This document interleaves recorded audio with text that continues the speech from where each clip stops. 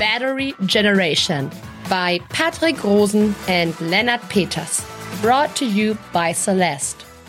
This podcast is brought to you by the Helmholtz Institute Ulm and Celeste, the Center for Electrochemical Energy Storage, Ulm and Karlsruhe, Germany. Welcome back to Battery Generation, your e-mobility podcast for European battery research. Dear listeners, good to be back in 2024. We got some pretty exciting speakers from all over Europe coming up here in the next weeks. Today we're starting with an amazing young engineer from Great Britain. Welcome to Battery Generation Podcast, Gavin White. Thank you very much, Patrick. It's a pleasure to be on the show. Gavin, you are the CEO of About Energy, a battery software company from London, UK. We're talking about some pretty smart products of yours to help building up the European battery market. Gavin, let me start with the following. You have seen and tested hundreds of different battery cells, different formats, different chemistries, different manufacturers from Asia, from the US, and even Europe. Who or what company is building the best battery cells as of right now? I think that's a great question, Patrick, and a very, very difficult one to answer. And to answer it, I guess we really need to understand how batteries are used.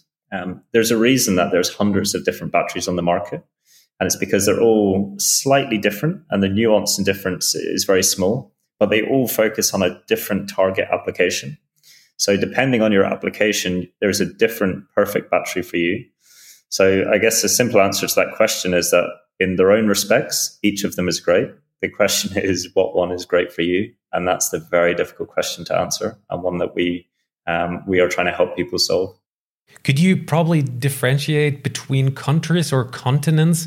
It's always said that the Asians are best at building all kinds of battery cells, and Europeans are, let's say, we're starting to build up our industry sector here. Is that true? Yeah, well, I guess the way I see it, my personal opinion is that Asia is really dominating now the low-cost market. They're able to produce cells at extremely high volume, at very low cost. And they've been doing this now for the best part of a decade. So they're well ahead of European competitors. Where we see the innovation in Europe is more focused on the high-performance market and also on batteries that have better environmental and sustainability and governance targets. So we're really seeing companies like Northvolt in Sweden focusing in on that specific market, trying to build sustainable batteries to try and differentiate away from the very low cost. So I think globally what we're going to see is different areas, like different continents are going to focus on a different target market, whether it's sustainable batteries, high performance batteries, low cost. So it's really, again, dependent on what are you trying to achieve in your application. Is it cost? Is it sustainability? And therefore, there's a different supplier, a different continent that is best for you. And therefore, you are actually testing all different kinds of battery cells. You are building up a whole library of cells. How many different cells have you tested after all in all these years? Yeah. At this point, we've been going for about 2 years now. And in that time, we've tested a couple of hundred different batteries. They range in formats from cylindrical cells to pouch and even prismatic cells.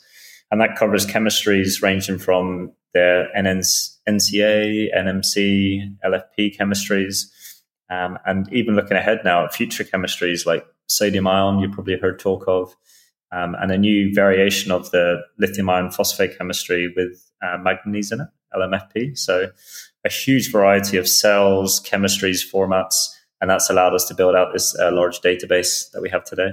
You just mentioned the format, the chemistry. What other characteristics are you looking for in a battery cell? What stuff can you test for? Yeah, so at a very high level, you're testing for things like the amount of energy a battery stores, so the battery energy capacity, but also things like the resistance of the battery. That really dominates how much heat it generates. So a battery with a high resistance will generate a lot of heat, and therefore you have to have an extra thermal management system.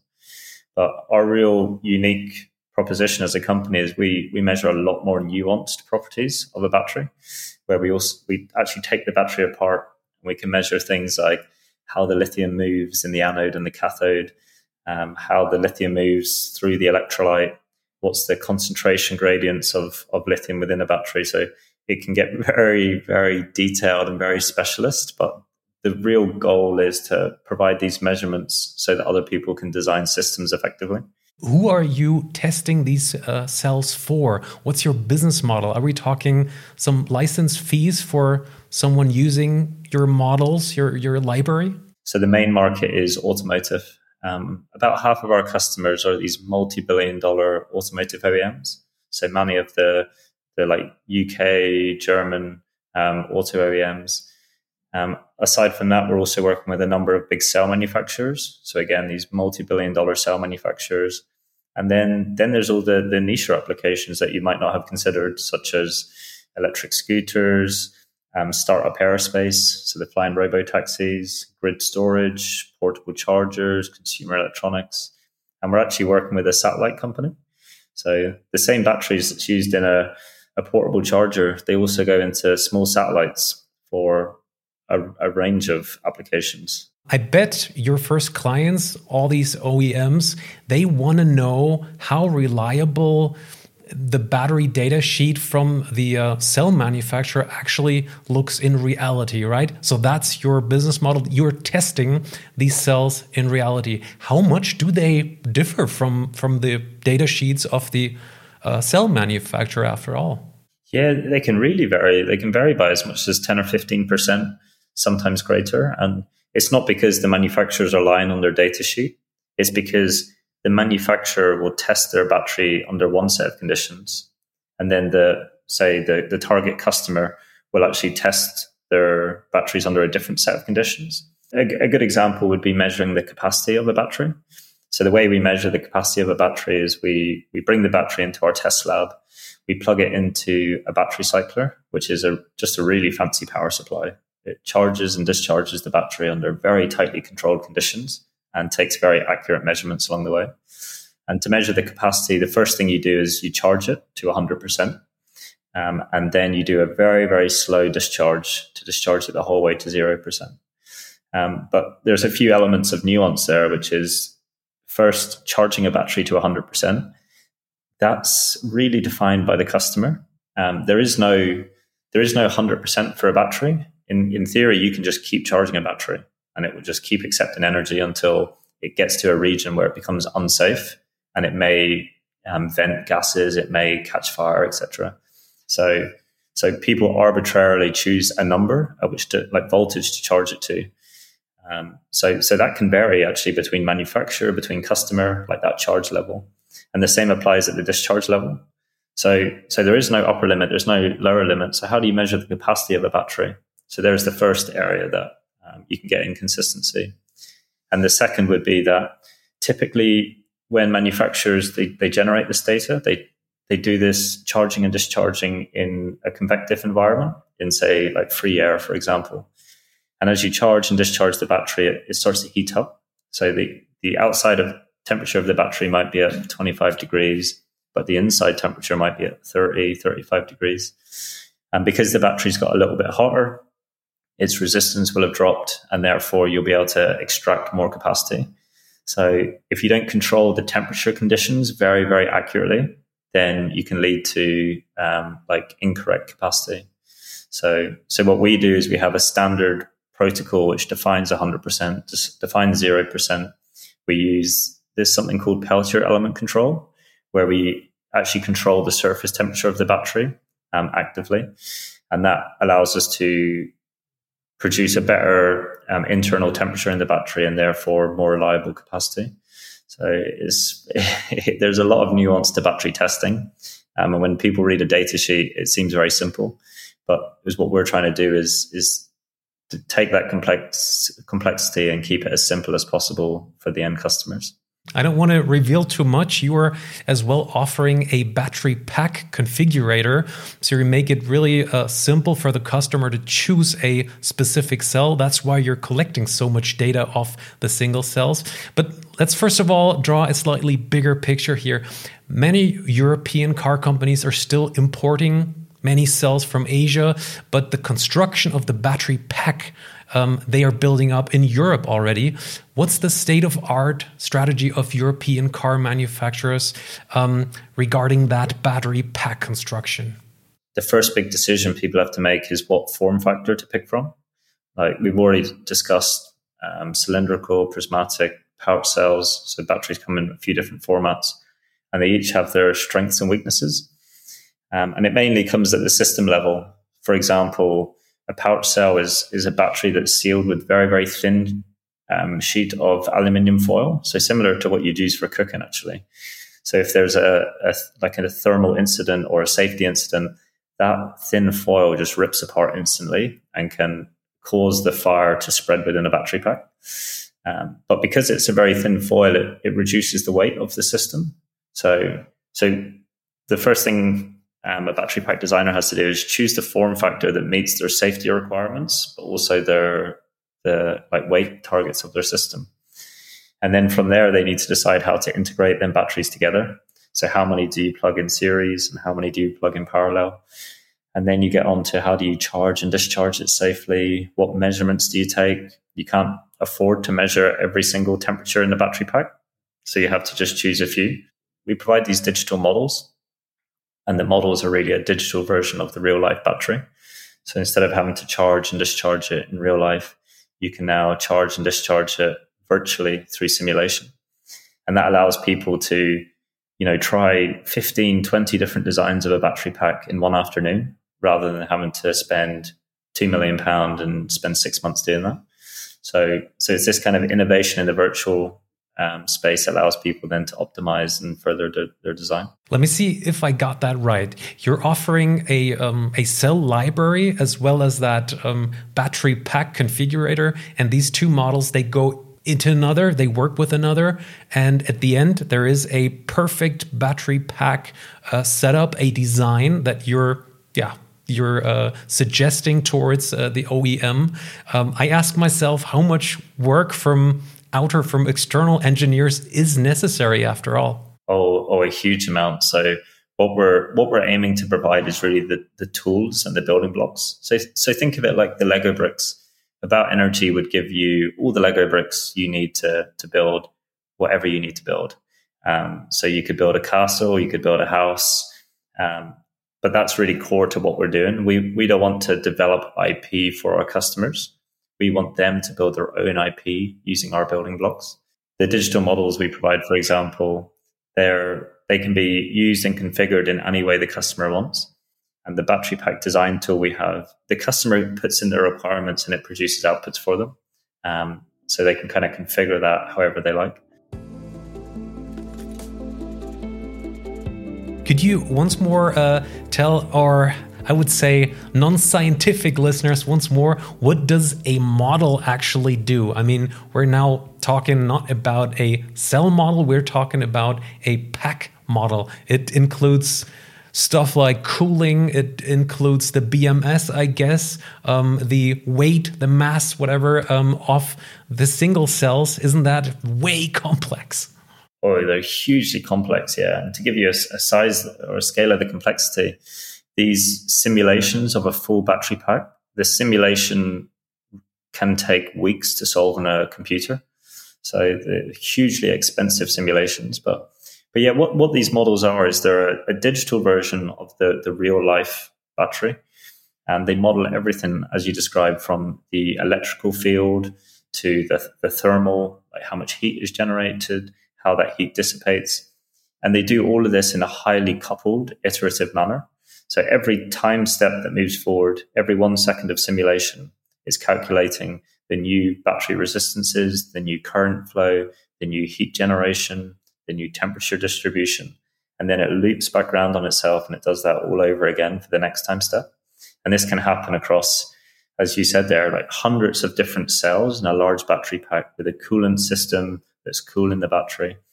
And it seems like this is really complex and expensive, but can you imagine having to build 10 different battery packs in real life with all the safety, the manufacturing? So it's, a couple of days or a couple of weeks of simulation compared to, months or even years of having to do that in real life. So yeah, it's hugely innovative and it's really driving the development of these products forward much faster.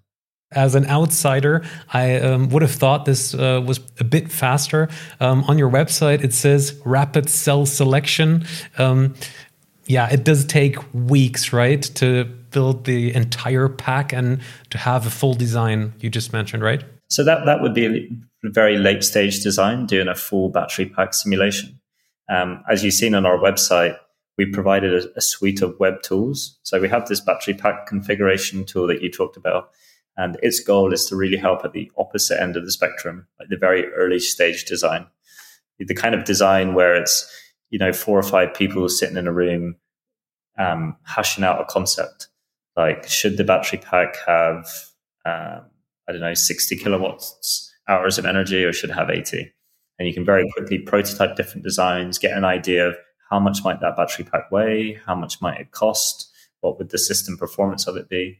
So what we're doing is really providing the tools, very user-friendly web tools to help with that very early stage design, but then taking our customers on a journey where we provide more and more advanced simulation tools. In the recent years, we've seen multiple innovations on cell-to-pack design in China. BYD is in the forefront of that innovation. How do you deal with that? The traditional setup of a battery is cell, module, and pack. How often do you suggest battery pack setups without modules? Yeah, well, it comes with huge benefit and huge trade-offs, right? Like the benefit, as you described there, is it's a lot simpler. You go straight from the cell to the pack. But the trade-offs are often safety implications. Like there's a very good reason that most battery cars have modules that break a 600 volt battery pack down into chunks of 50, 60 volts. And that's for good reason, because at like 50, 60 volts, it's dangerous, but it's not quite life-threatening. And so you can have that. You can have technicians and engineers work on them products, design and build them in a much safer environment. And then at the very final step of building the car, you connect them all together. What we've seen with cell to pack is that they're just going straight from the cell the whole way to the pack. And that has a very, very different safety implication. So now from a manufacturing standpoint, from an engineering, testing, development standpoint, it really increases the risk, and there's a trade-off there. So as always, there's a trade-off between one design and another, and you've got to really look at the big picture to understand what's better in a certain context. But it does enable higher energy densities, correct? Yes, it does. At a full system level, it can enable higher energy densities because you don't have the overhead of having the modules, all the different connectors, etc. So it offers a lot of potential, and yeah, I think it's very exciting, especially the innovations being made by BYD and other Chinese automakers. Absolutely. But let's go 2 steps back here. Without you guys offering your services, how is that traditionally working? If I wanted to build a battery pack from scratch without you guys, how does that work in general? I mean, isn't that a huge task? Yeah, it's a huge task. And at these big companies, there's, hundreds of people working on these type of projects. And actually that's our main competitor, you might say, is that it's in-house companies developing this sort of capability in-house. And when we were starting the company, we spoke to a huge amount of industry participants, like software companies, automotive OEMs, motorsports companies. And what we realized is actually all of these companies were repeating a very similar activity in-house, which is they're buying batteries, they're testing them, they use the data to build these models. And it's actually a very difficult process. Like testing and modeling batteries is actually very, very, very difficult. So we've seen the opportunity to centralize this and drive down the cost for our customers. So we really pitch it as a huge cost saving to our customers, where we do it at a much higher accuracy, we do it much faster, much more repeatedly, and a much lower cost than they can individually do in-house. Gavin, tell us about your project with Porsche. You did not build the entire pack yourself. You just mentioned that you did the modeling. Is that the same case with Porsche? Yeah, so Porsche is really exciting for us. It's the only customer that we can publicly talk about. The battery industry is extremely secretive, but our relationship with Porsche, there's elements of it that are public. So we did a case study with them through the Plug and Play Autobahn Accelerator last year, where we developed electrochemical models for Porsche. So an electrochemical model is the type of model that models how the lithium moves within a battery. And by modeling that, you can do very advanced things like develop fast charging algorithms. So how to charge a battery really quickly without degrading its lifetime, but also do very advanced degradation modeling. So how can you optimize the lifetime of that battery the whole way over a 5-10 year period? We know the Porsche Taycan can charge at speeds like 270 kilowatts.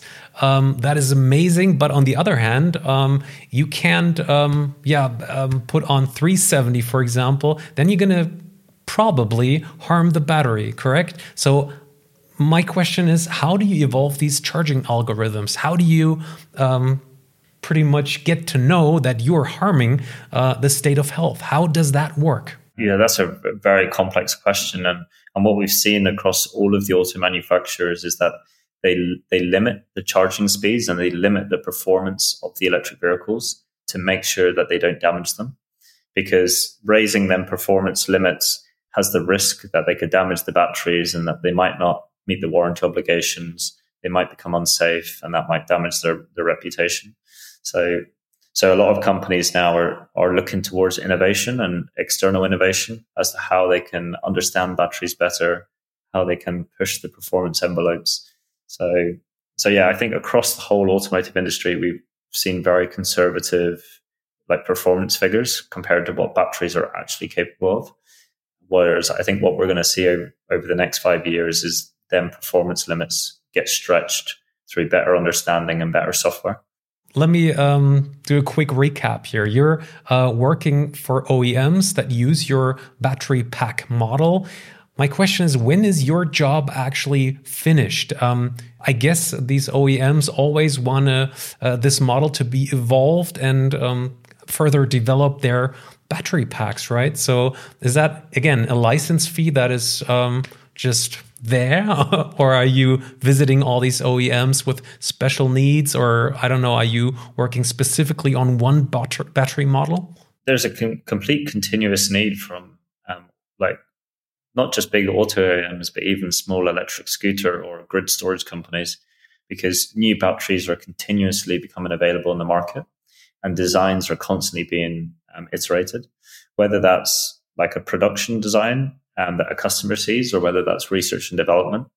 There's always constant battery R&D activity, design activity that requires a continual need for battery data and battery models.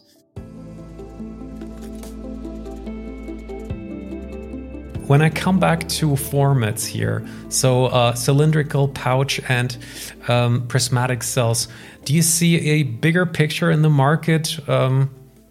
For example, that pouch is getting less and less and prismatic is gaining height here? Yeah, we've definitely seen that. Like pouch cells were definitely the cell of choice like 5 years ago, but now much more of a shift towards large format cylindrical and prismatic cells. And we really believe that's mainly driven by safety. Like Elon Musk very famously has said that himself, like that's why they chose cylindrical cells, because they're encased in a hard case. They're much easier to contain, much easier to get good safety on, and yet they still meet the performance requirements of the battery. But there's always then niche applications where, pouch cells are better. So they're definitely not going to go away. Pouch cells will remain. It would just depend on the requirements of that system. But yeah, huge shift towards larger formats of prismatic and cylindrical cells. Mm-hmm. And could you differentiate here between the electromobility and stationary batteries? Is that the same? Yeah, sometimes there's an overlap, but there's also quite clear segmentation now. So in the stationary space, it doesn't really matter how heavy the battery is. It's all about the cost per energy stored. And when you are optimizing for that, then the lithium iron phosphate chemistry really dominates in that area. Like it's very, very low cost. There's not many precious metals inside that chemistry. Whereas on the other end of the spectrum, like NMC chemistries, NCAs, that's like nickel, manganese, cobalt, precious metals, very expensive, but they're much more energy dense. So in the e-mobility space, you often see these higher performance chemistries dominating just because they're more energy dense.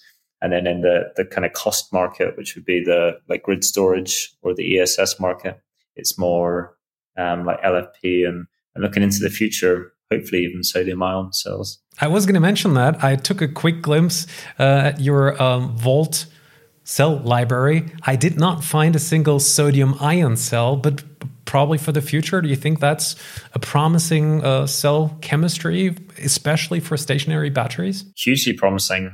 We've already started testing the sodium ion cell, so it should hopefully be in the Volt in the next few weeks or months, which is really exciting. It's a very new chemistry onto the market. Like sodium ion as a technology has been around for 2 decades, but only now is it being commercialized at scale at very low cost. We've seen the announcement from Northvolt, I think it was towards the end of last year, that they've developed a sodium ion cell, I think due to launch in production in 2027. And really the unique thing they've developed there is they've produced a sodium ion cell that is free from precious metals. And so it's not only is it going to remain low cost long term, but it doesn't have the supply chain risks that come with other chemistries. You know, like a lot of precious metals, for example, come from just a few individual companies or countries. So yeah, hugely exciting on the sodium ion front, and I think it's going to really dominate the like stationary energy storage market, but also hopefully low cost automotive in the future. So no lithium, no nickel, no cobalt involved. Yeah, let's stick with Northvolt here.